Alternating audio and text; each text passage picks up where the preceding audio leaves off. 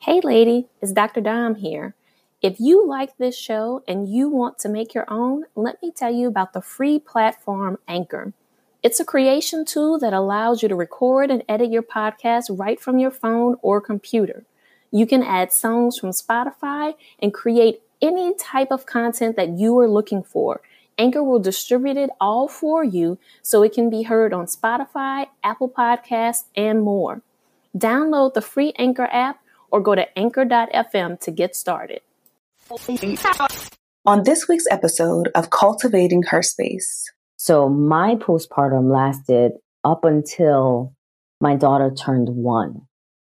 So for a whole year, I don't even really remember being a mother. I remember being severely depressed. I would just be in the dark. There were times that getting out of bed was the hardest thing ever. Today's episode is sure to provide you with motivation, inspiration, or a fresh perspective. If you have any aha moments or appreciate anything from this episode, please leave us a review to let us know we're on the right track. Also, we release episodes every Friday, so be sure to subscribe on iTunes and visit cultivatingherspace.com to access our exclusive after show and other bonus content from the Patreon tab. Welcome to Cultivating Her Space, a podcast dedicated to uplifting women like you. We're your hosts, Dr. Dominique Broussard, a college professor and psychologist, and Terry Lomax, a techie and motivational speaker. In a world where Black women are often misrepresented and misunderstood, please join us as we initiate authentic conversations on everything from fibroids to fake friends and create a safe space where Black women can just be. Hey lady, it's Terry here from the Cultivating Her Space podcast. I'm hosting a free podcasting masterclass where I'm going to teach you how to create your impactful podcast and how you can generate multiple streams of income. You can visit podcastwithterry.com to register for free. I hope to see you there. All right, lady, today we have a very, very special guest in Cultivating Her Space. So we're just going to jump right on in and tell you a little bit about her and then dive into this juicy conversation. April Hernandez-Castillo's dream became a reality when she booked her first commercial as the Yo Girl in the Visa check card spot, starring Yao Ming and Yogi Berra. The commercial would air for the Super Bowl and become a sports classic. You probably even remember that. She went on to star in television shows such as Law & Order, SVU, The Following, Person of Interest, and Elementary. April garnered a recurring role on Showtime's Dexter, which was nominated for a SAG nomination for Best Ensemble Cast. April is most noted for her powerful portrayal as Eva Benitez in the hit movie Freedom Writers, starring Oscar winner Hilary Swank. She recently worked on NBC's popular show New Amsterdam, and in addition to being a Hollywood actor, April is a mother, a wife, author, speaker, and a survivor. April, my girl, welcome to Cultivating Her Space. This is exciting. We're finally doing it. I know, finally. Why do I feel like I have to whisper? That's what happens when you become a mom. You're like, what are we talking about? Girl, I feel you because the baby's asleep right now, so I might be whispering to y'all, so don't mind me. It's all good. But we're so happy to have you here. Thank you. I'm excited. Yes. So we are going to get started with our quote of the day. And this quote should be really familiar to you, April, because I know that Terry knows you, but as I was doing my research so that I could get to know you, I came across this article where you mentioned that this quote is a favorite of yours. So this quote is from Rocky. It's not how hard you hit. It's how hard you can get hit and keep moving forward. How much you can take and keep moving forward. That's how winning is done.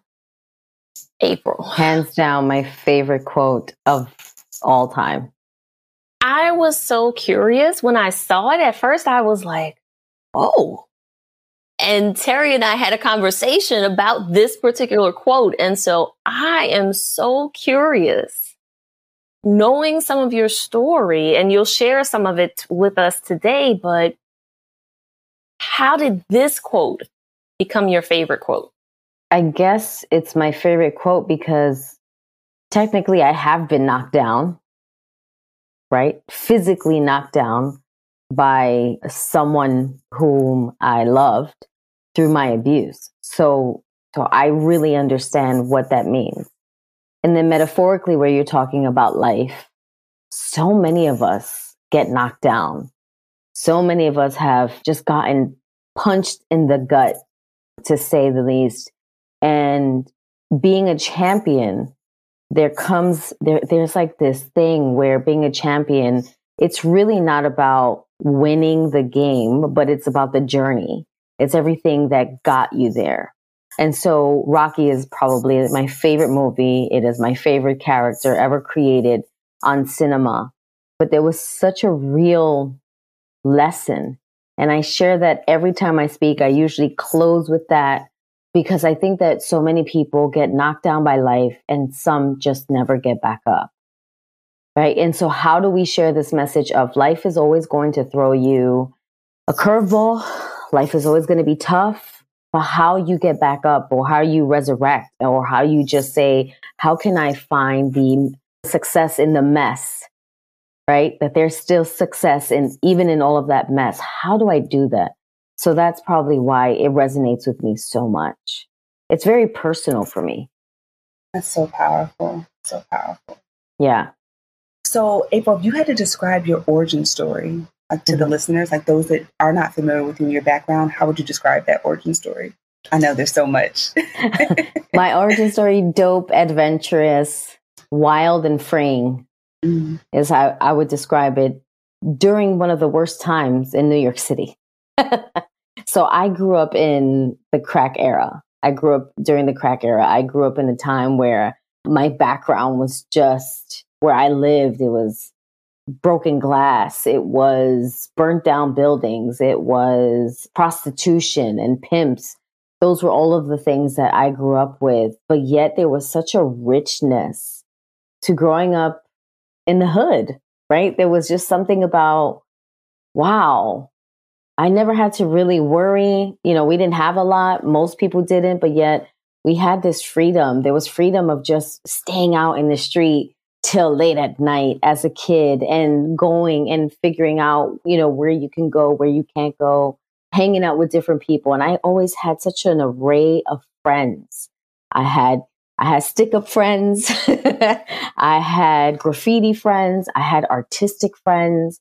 I had dancers. So there was always something interesting happening in the Bronx. And as we all know, like hip hop was birthed in the Boogie Down. And I love being from the Bronx. I really do. So there's a level of ownership and just pride that comes with it. I love that. I love how you take so much pride in where you come from, right? Mm-hmm. And as you think about like your upbringing, how has your upbringing influenced who you are today? My upbringing has influenced everything in how I carry myself, how I deal in business, because it forced you growing up in a tough neighborhood to always be aware. You have to be quick. You have to be witty. You have to find a way where there is no way. And honestly, it's really protected me from even having Me Too moments.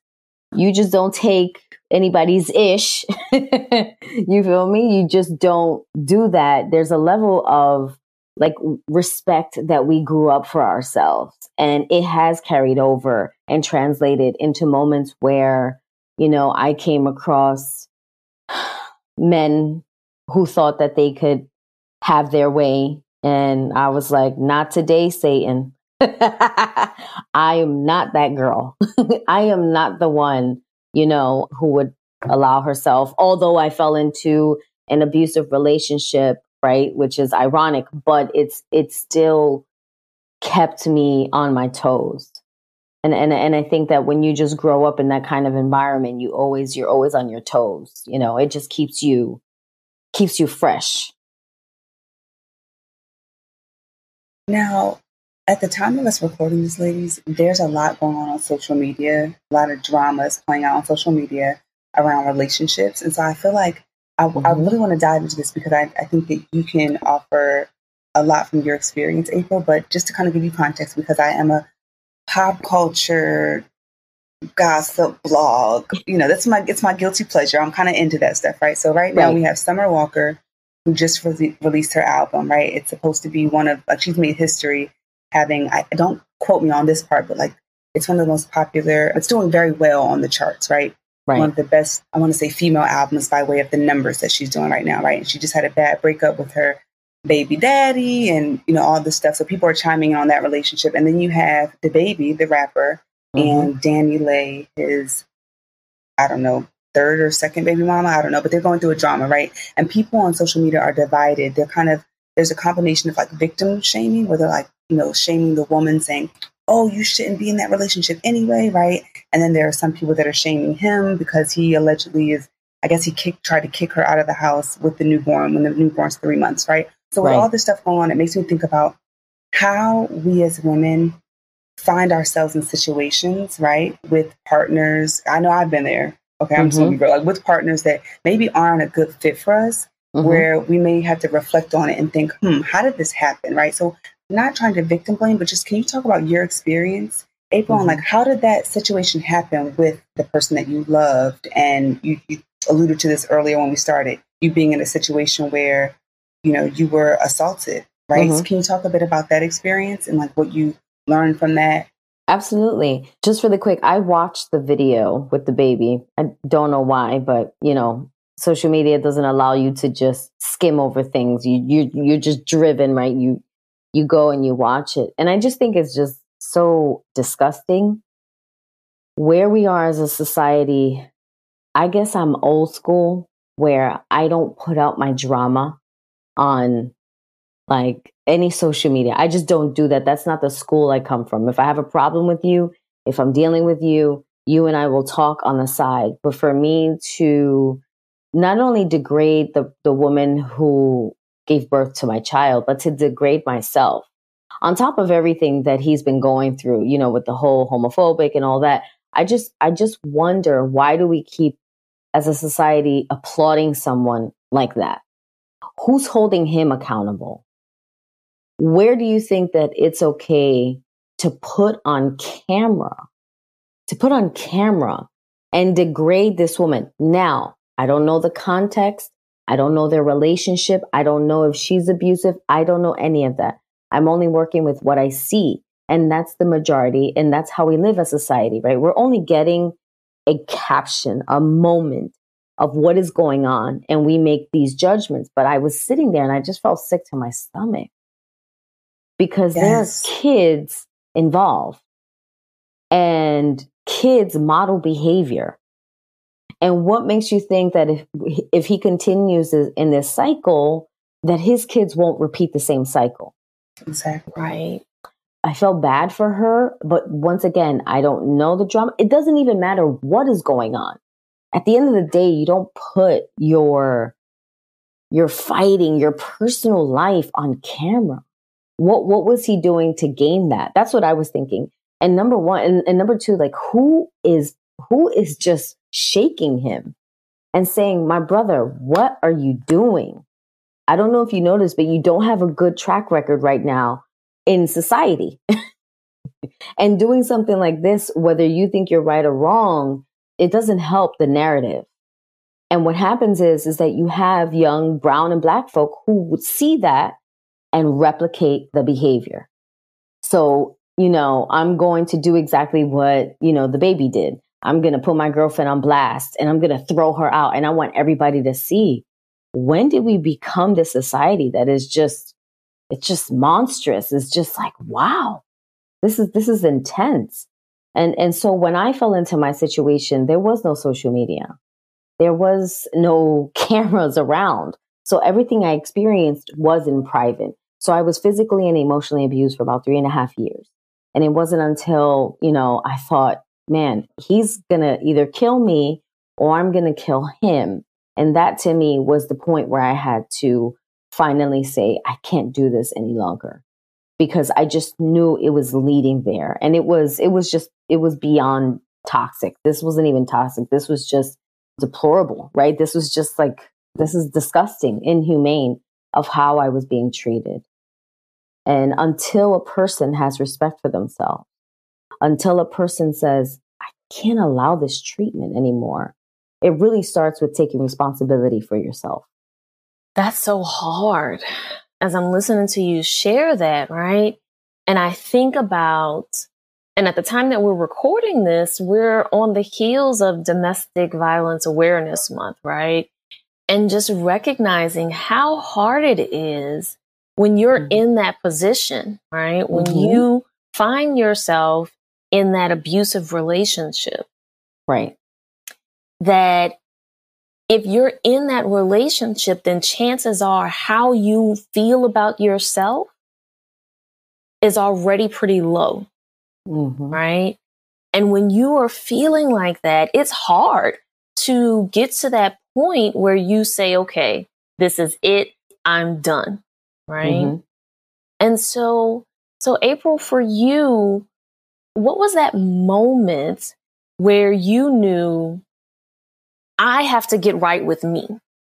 Like you mentioned, you said that you had to turn the focus internally. What was the moment when you realized, no, I have to take care of me? Right. Oh, easily. It's the moment where I knew I wanted to try to commit suicide. And this is when suicide is not a common thing as it is today.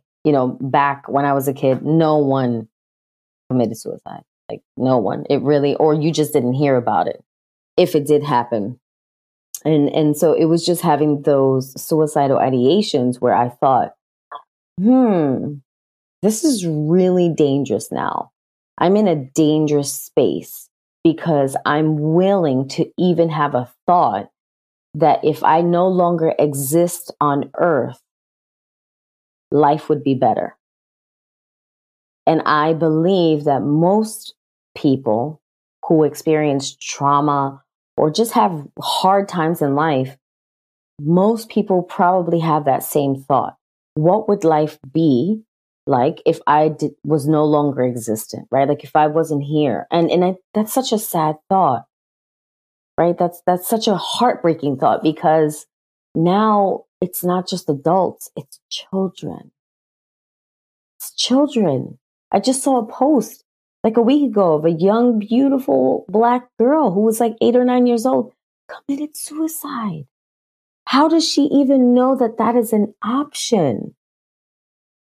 Where are we failing our kids that they even think that that is an option, right? And that's the thing with suicide and the suicidal thoughts. It makes you feel that all of my pain will go away. And it does, right? Because you're not here. But in the grand scheme of things, you say, no, there's help. There's help and there's hope. And there's people who are willing to be there for you. So for me, that was the moment. And any person who's experienced abuse has their threshold. And that's why it takes a woman 7 to 8 times to actually leave a relationship. And when I talk about domestic violence or intimate partner violence, we feel like it's a woman's issue because the majority of the phone calls and reports that are made are by women.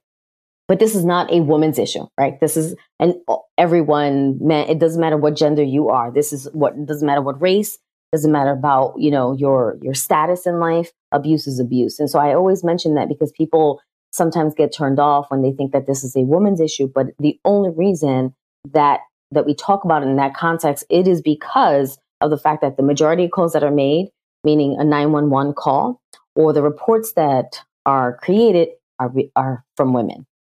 That's a really good point. Thank you for sharing that, April. And I know you have there are so many different topics that we could dive into with you. And Right. We appreciate you being open about that part of your story. But we really want to dive into your pregnancy as well, just to learn, because we know you had a challenging experience there. And so just talking about maybe what the most exciting part of your pregnancy was, and then going into what caused the most stress during your first pregnancy.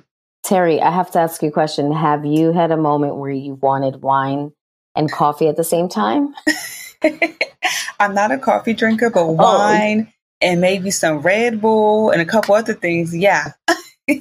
Okay. Yeah. That's like, I was wondering, I said, I don't know if she drinks coffee or not, but you've hit a level of motherhood when you're like, you see this wine glass, pour the coffee in the wine glass. So I feel like I'm having both.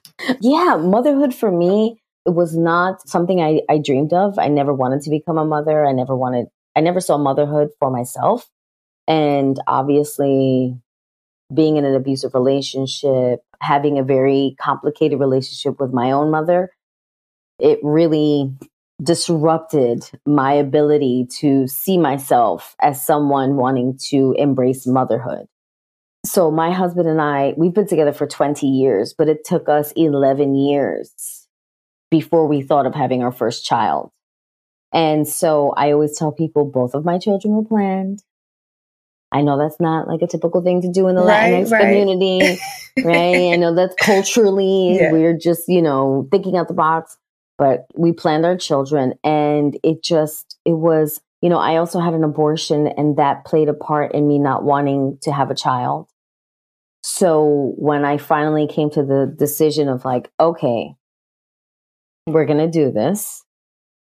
Wow. And when you start, and the moment that you don't become pregnant, that first month where you run and you automatically think, I can't get pregnant, right? Because I had an abortion. So number one, I'm never going to be a mom because I had an abortion. That's the first thought. And then you do become pregnant, and it was an amazing pregnancy. I felt great. I worked out. I was very happy. I looked fabulous, honey. So that whole thing about that girl steal your beauty, my daughter made me even more beautiful. Okay. Yes. Because I hate when people be like, oh, girls make you ugly. I'm like, honey, I was a snack. Okay. Go ahead, girl. And I was made up all the time because my mother was like, don't you dare be looking like a hot mess. And I just was like, never, never. And it was great. But I ended up having an emergency C-section because I came down with preeclampsia, which no one in all the weeks leading up to my pregnancy, my doctor never spoke to me about preeclampsia.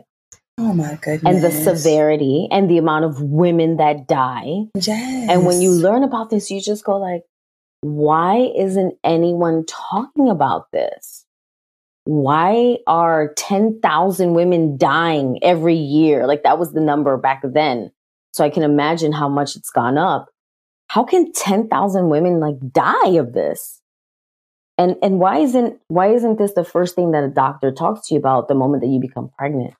So once I found out that I had that, I had to have an emergency C-section, and that was just devastating. That was devastating. So I've had 2 C-sections. I don't know what vaginal birth is like. And I actually had a family member who was a woman tell me, well, you didn't really give birth.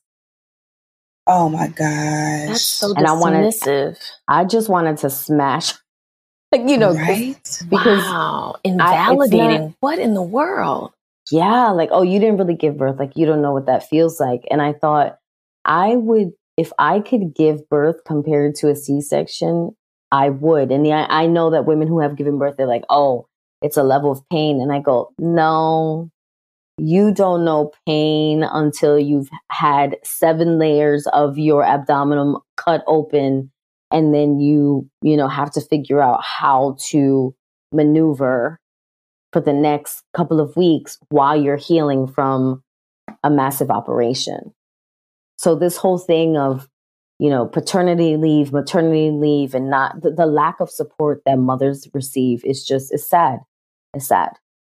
It really, truly is. And, and sometimes, as you mentioned, like it comes from within our own families, right? And and that can be even more hurtful. Right.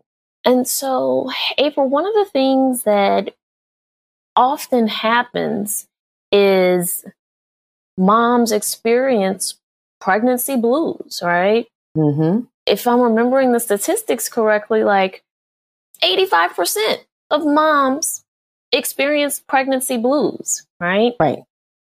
But there's a difference between pregnancy blues and postpartum depression. And so, can you tell us, for our listeners who don't know, what your experience was like with postpartum depression and what you want women and all of their loved ones to understand about postpartum depression? All right, lady, it's about that time. Dom and I want to share a few sponsors with you that we believe you'd enjoy. So stay tuned, get those promo codes, and we'll hop right back into this informative conversation. Lady, as you know, this month is Women's History Month, and it's a great opportunity to highlight the stories of Black women specifically. Black representation holds significant importance in conveying possibilities to everyone, not just those of us in the Black community. I can recall growing up, watching Oprah Winfrey and the Black newscasters in my hometown of New Orleans, and it showed me the importance of sharing my own stories and using my own voice. Well, the next generation of influential Black voices can be found on NPR's latest collection, Black Stories, Black Truths. Black Stories, Black Truths is a celebration of Blackness from NPR. Each of NPR's Black voices are as distinct, varied, and nuanced as the Black experience itself. In the Black Stories, Black Truths collection, you'll hear stories of joy, resilience, empowerment, and creating world-shifting things out of struggle. Every episode is a living account about what it means to be Black today, told from a unique Black perspective. From Tracee Ellis Ross to Beyonce's Renaissance, Michelle Obama to the women behind the Montgomery bus boycott. There's no limit to the range of Black stories, Black truths. What I love most about Black Stories, Black Truths is the fact that the stories are from us and they cover topics we want to hear.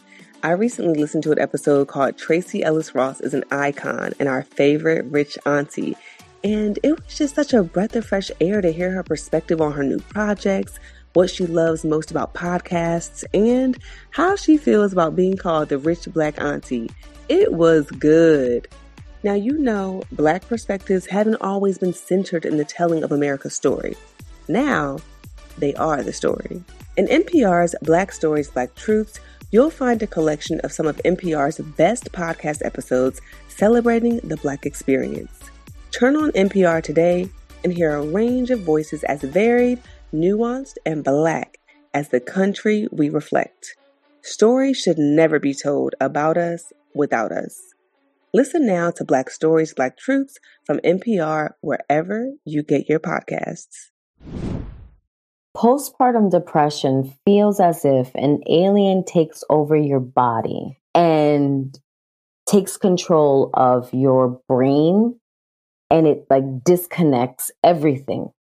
So you are completely disconnected, not only internally, but externally, meaning you look at your child. Now, everyone has different symptoms. I'm just talking about like mine. And most women where I've spoken to or read about, they just did not connect with their child. So that first moment of like, oh, you know, for me, I was completely terrified. I was still in shock that I had to have a C-section and not knowing like, how do you get through this? And after about a month and a half, I knew I was not well. So my postpartum lasted up until my daughter turned 1. So for a whole year, I don't even really remember being a mother. I remember being severely depressed. I would just be in the dark. There were times that getting out of bed was the hardest thing ever. And my husband only had 1 week off. 1 week. That's insane. I can't. Right? Can we talk about this? Like 1 week off. And it was just like, wow, I have this little human being who I'm supposed to take care of. I can barely take care of myself.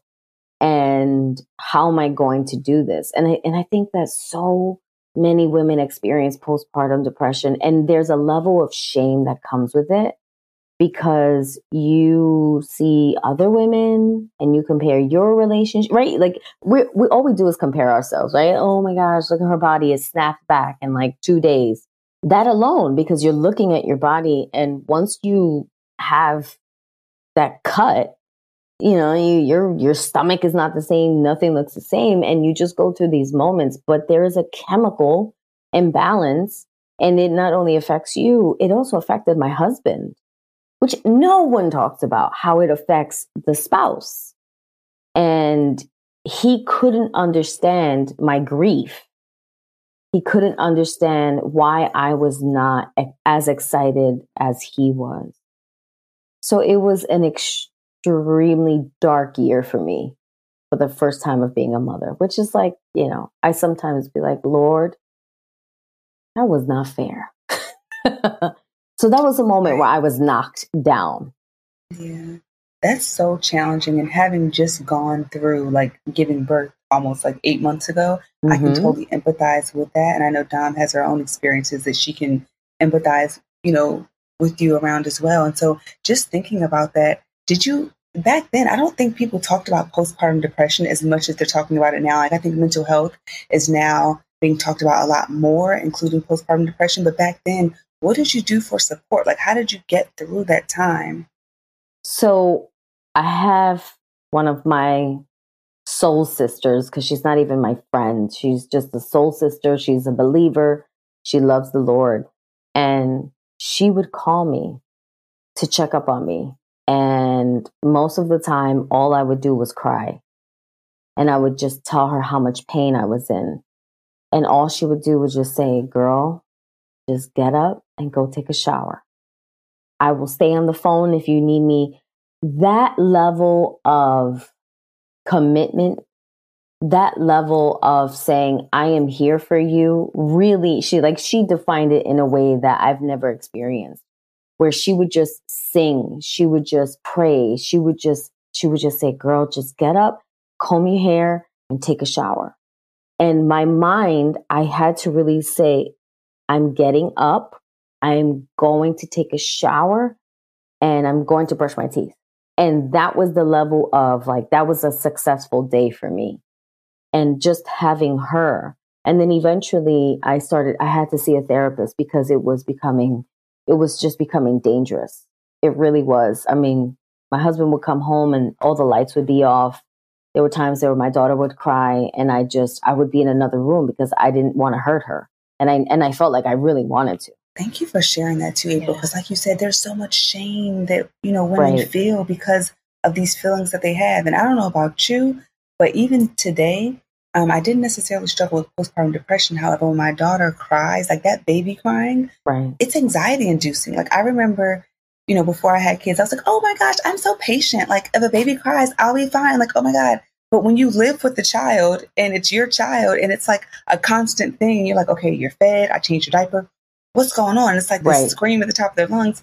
It can be very stressful. So the fact that you're just so open about your experience, I think that is so liberating for other women who may experience the same thing, right? And they're just like, well, I don't want to say it because I feel ashamed, right? Or I'm embarrassed. Yeah, you feel embarrassed. And especially if the women around you are like kick-ass moms, you're just like, I can't even take a bath, right? You don't want to even share that. But it wasn't until I sat with my therapist and she simply asked me the most profound question. And it was, how are you feeling? Because most mothers don't get asked that. Because once a mother gives birth, we're forgotten. It's all about the baby. And it's sort of like, why are we forgotten? Like I'm still very much attached to this child. I don't have a life right now. I don't remember the last time I took a bath. I don't remember the last time I ate food without it being cold. And yet we're rarely asked, how are you feeling? And not how you feeling, girl? And you're like, I'm okay. No, it is like, what feeling can you give me right now? And I just was like, I'm angry. I'm frustrated. I feel bamboozled. I feel like someone failed me and no one told me the reality of what real motherhood looks like for me. Now you have other women who they can have babies out the wazoo and hey, good for them. But a regular just woman trying to figure her life out, especially a single mom, I can't even imagine. Like a single mothers are superheroes to me. So yeah. Wow. Yeah, I think you're absolutely right that it's hard out here for moms. And oftentimes there are a lot of things that are happening behind the scenes to make everything run smoothly. Right. That people do not acknowledge. And I appreciate you opening up with us and sharing what your experience was like. And we know that you have two beautiful, beautiful girls. And so when you came around, because you said you were working with your therapist, and so when it came time for baby number 2, right, were there things that you did differently or things that you thought were, okay, well, I'm going to do this to prevent what happened before, and then things may not have gone the way you planned? Yeah, I think my main goal, well, number one, I waited 4 years later to have my second daughter, because as cute as people think it is to have the other child right after the other one, that to me is the craziest thing, unless you have a housekeeper, someone, a chef cooking for you, a nanny, a nanny. So I just, when I hear people be like, oh, just get it out the way. I'm like, what do you mean get it out the way? Like, this is a child. I can't get it out the way. It's not a toy truck that I'm throwing away into the roof. Like, this is a little human being who is going to depend on me on top of dealing with another one. So I knew that for sure. And I just also knew that I had the tools now to express myself. I had the tools that I needed to say, this is what is needed. If you want me to have another child, this is what I'm expecting from you as my husband, which I didn't really have those things because I'm a new mom. And I just made sure, they kept reassuring me that the second C-section would be different. And it was a completely different experience. When I had my daughter, Lila, I fell in love with her the moment I saw her. It was all of the things that you hear of that I got to experience. And now, I look at them and, I'm tired, but I go, wow, I can't even imagine them not in my life now. But I really just also think, because the greatest thing I've decided to do is be completely transparent with my daughters. I am not here to play Wonder Woman. As much as I think she's fabulous and she's in a comic, she has never had a C-section. She doesn't know what it's like to have cellulite. She doesn't even know what it's like to have real children. So why am I going to idolize someone who is completely not real? I want to idolize the women who are kicking butt. I want to idolize the women who have their babies, but they're still making their dreams come true. Those are the women that I want to look up to. And I want to be around other moms who are just not faking the funk. I don't have time to fake the funk. I'm not here to do that. I'll never put up a social media post that makes my life look amazing. That's just not what I do. So transparency for me is the key to being the best mom that I can be. That is so beautiful. And I'm so happy for you that you did get to have that experience that you didn't really have in the first time around. So speaking of Wonder Woman and women that you look up to, how has motherhood impacted your career? Because I know many moms, we have to put stuff on the back burner and it just changes things. So how has it impacted April's career? Last week, I was about to quit acting. And that's just real. Because it is mother effing hard. The hurdles that you have to go through to show up on camera, right? No one really understands the life of an artist unless you are an artist. People assume that you create art and everybody buys. No. Or people assume that you are on camera, so that means that you're working all the time. When I tell people, when you don't see me on a show, I'm always working.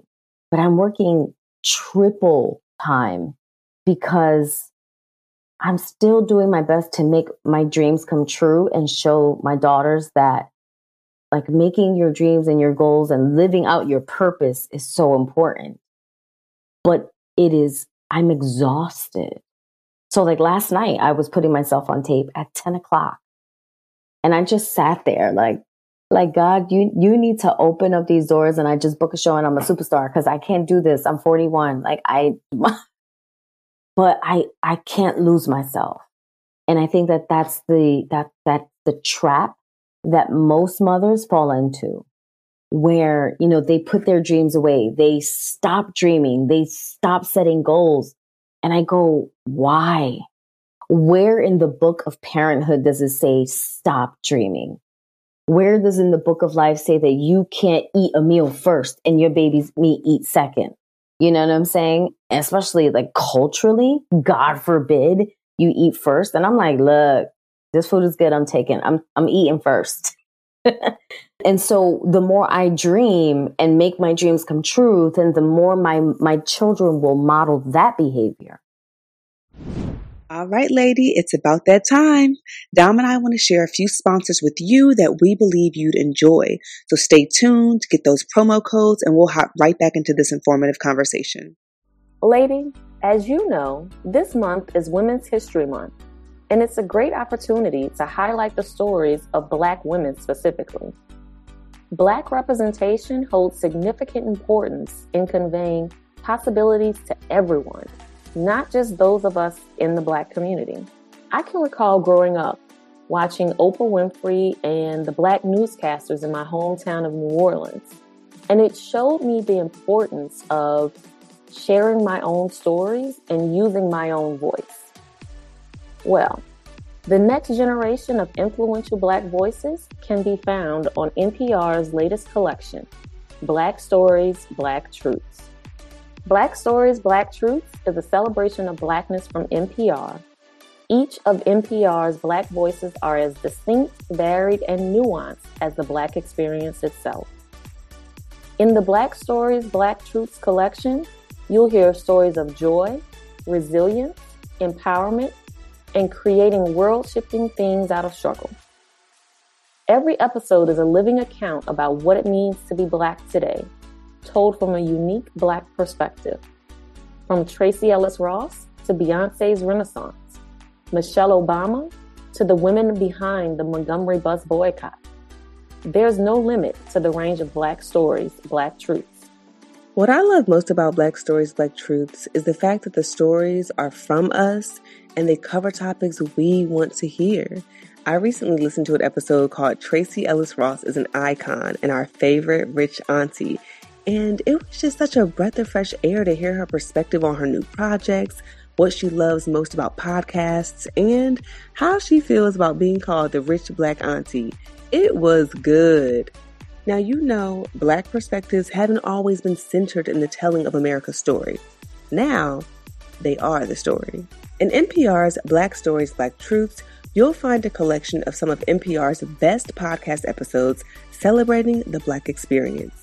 Turn on NPR today and hear a range of voices as varied, nuanced, and Black as the country we reflect. Stories should never be told about us without us. Listen now to Black Stories, Black Truths from NPR wherever you get your podcasts. And it's happening now, right? My daughter, she's an actor. So not only am I managing myself, I'm managing my daughter. So that's a whole new world that I'm learning, but I wouldn't have it any other way. That's such a good point. Yes. I think that mom guilt is what gets a lot of women too. Right. And doing what those that came before us did. Like I watched a lot of women put other people before themselves, their husbands, their partners, their kids, and then they were depleted. So I'm with you. I will eat that meal first. I'm like, all right, when my cup is full, then I'll be able to serve, everyone else. Exactly. So It's the same concept, right? When for those of you who do drink coffee, right? There is something that happens when you smell coffee and then you put it in the cup, drink the first sip. It's so beautiful.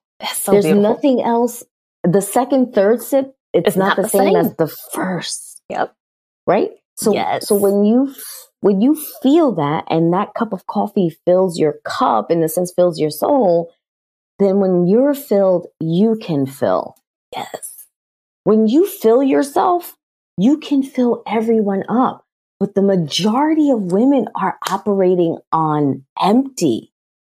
It is that gas sign that is constantly like it's going, and you put enough just to get through the week, right? I'll put $30 more. But just imagine if you really put that money into, like, you saying, you know what, we're going to do this as a family. We're going to dream as a family. We're going to complete goals as a family. And I tell women all the time, I go, don't just make it about you, and invite your entire family. So that way you're not the only one leading this ship. And so that way when you win, they win. And when they win, you win. And everybody feels like they're gaining something. I love that. And so my guess is that it is that way of operating that has led to your daughter becoming a star of her own show. So for our listeners who haven't made the connection yet, tell us, what is your daughter doing? My daughter is a voice actor and a film actor. She booked her first animation last year during the pandemic for a cartoon called Alma's Way, which is on PBS and PBS Kids. And it's about a little girl who's Puerto Rican living in the Bronx. And it is amazing to see her grow. Her work ethic is something I've never witnessed in a child. She absolutely loves what she does. So it's not something that is forced. She actually helps me with my auditions. She coaches me. She gives me, and her ability to just really internalize the direction and give it back to me. There's been several times I have her read with me. She tells me to go. She tells me if I sucked. She tells me all these things. So once again, if someone would have told me that this is what I would be doing with my daughter, I probably would have laughed. But it's wild when, as a parent, you see your child operate in their gift at an early age. But it's only because she watches her mother constantly go after her dream. So she doesn't know anything else. To her, there's always a goal. There's dreams. You know, her dream right now is to work with Lin-Manuel. That's one of her biggest dreams. She wants to do a television show with me. She wants to go to Paris. So she dreams very big. And that's because that's what we do as a family. We're constantly saying, what's the new dream that we want to make come true? So it's a blessing. She will surpass me, and it's fascinating. She will be greater than me, and that's the purpose, right? For the student to surpass the teacher. Because I'm not only her mom, I'm mentoring her, and I'm also coaching her. I'm her coach. I separate myself. I separate from, okay, I'm mom, and saying I can step into this and coach you, because coaches bring out the best. And I'm hard on her. I'm very honest with her. I don't break her spirit, because you don't ever get anything good out of that. But I always tell her, that worked. This is how you can improve. That is so beautiful and magical. And it makes me a little just teary-eyed thinking about what you get to do with your daughter. Like, this is your passion, your dream, and you get to work with her on hers. And it's so similar. So that's so amazing. April, you've dropped so many gems. You've been so transparent. And at this point, we want to shift up the energy of this conversation. Okay. Okay. I'm ready. Because we recognize, appreciate, and celebrate the multifaceted woman, and we believe that it's okay to be bougie, classy, and ratchet. Oh, yes. And you can still be elegant, right? And dance to strip club music if you so choose. Yes. So, April, we want to invite you to the OU Blatchett segment. So do you take on the challenge? Yes. Yes. Okay. I love it. So now that we got you and you've agreed, now we're going to tell you what you signed up for. Okay. Okay. So we're going to ask you 3 questions. We're going to share 3 sentence completions. And then we're going to have you choose one of 3 photos that we have pulled up from social media of you, so that you can give us more context about the photo, something that we don't know by looking at the photo here. Okay. Okay. You ready? Okay. Oh gosh, I'm scared. Okay, let's see. What is the best piece of advice you've ever received? My mom, this is very raw, but she would always say, grab the bull by the balls. I love it. I love that. Yes, we like raw on the show, so this is perfect. Yes. Grab the bull by the balls. I love that. All That's right. a good mindset. It is, because just go for it. You go, go all in. Go big or go home. Yes. And so the next question is twerk or two-step? I'm a two-step. I'll do a two-step. We got you. We got you we on love that. a good two-step. Ain't nothing wrong with a two-step. Ain't nothing wrong with a two-step. Yeah, we love a good two-step. I'm a good two-step. Yeah. Twerking is scary. No judgment. No judgment. No judgment. The next question for you, April, is what's the sexiest item you own? My red lipstick. Hey. Okay. We see you, red lip. We see you. Yes. Okay, and so now we're going to move to our sentence completion. Okay. One question or topic I wish people asked me about more often is... How do you keep pushing forward? Well, April, how do you keep pushing forward? You just think about, for me, all the gifts that you have, right? And say, have I lived out as much as I can? How can I multiply? How can I live my wildest dream to the greatest possibility? Like, to me, that's how you just keep pushing forward. That there's always the other side of the coin. And it's not that the grass is greener, but there's always another chance. There's always another possibility.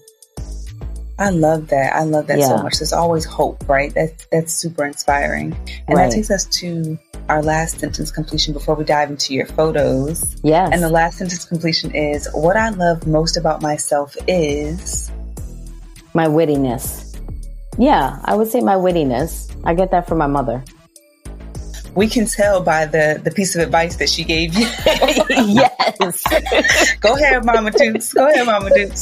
So, people are like, believe in yourself. I'm like, no, my mama used to say, grab the bull by the balls. That's what Mama said.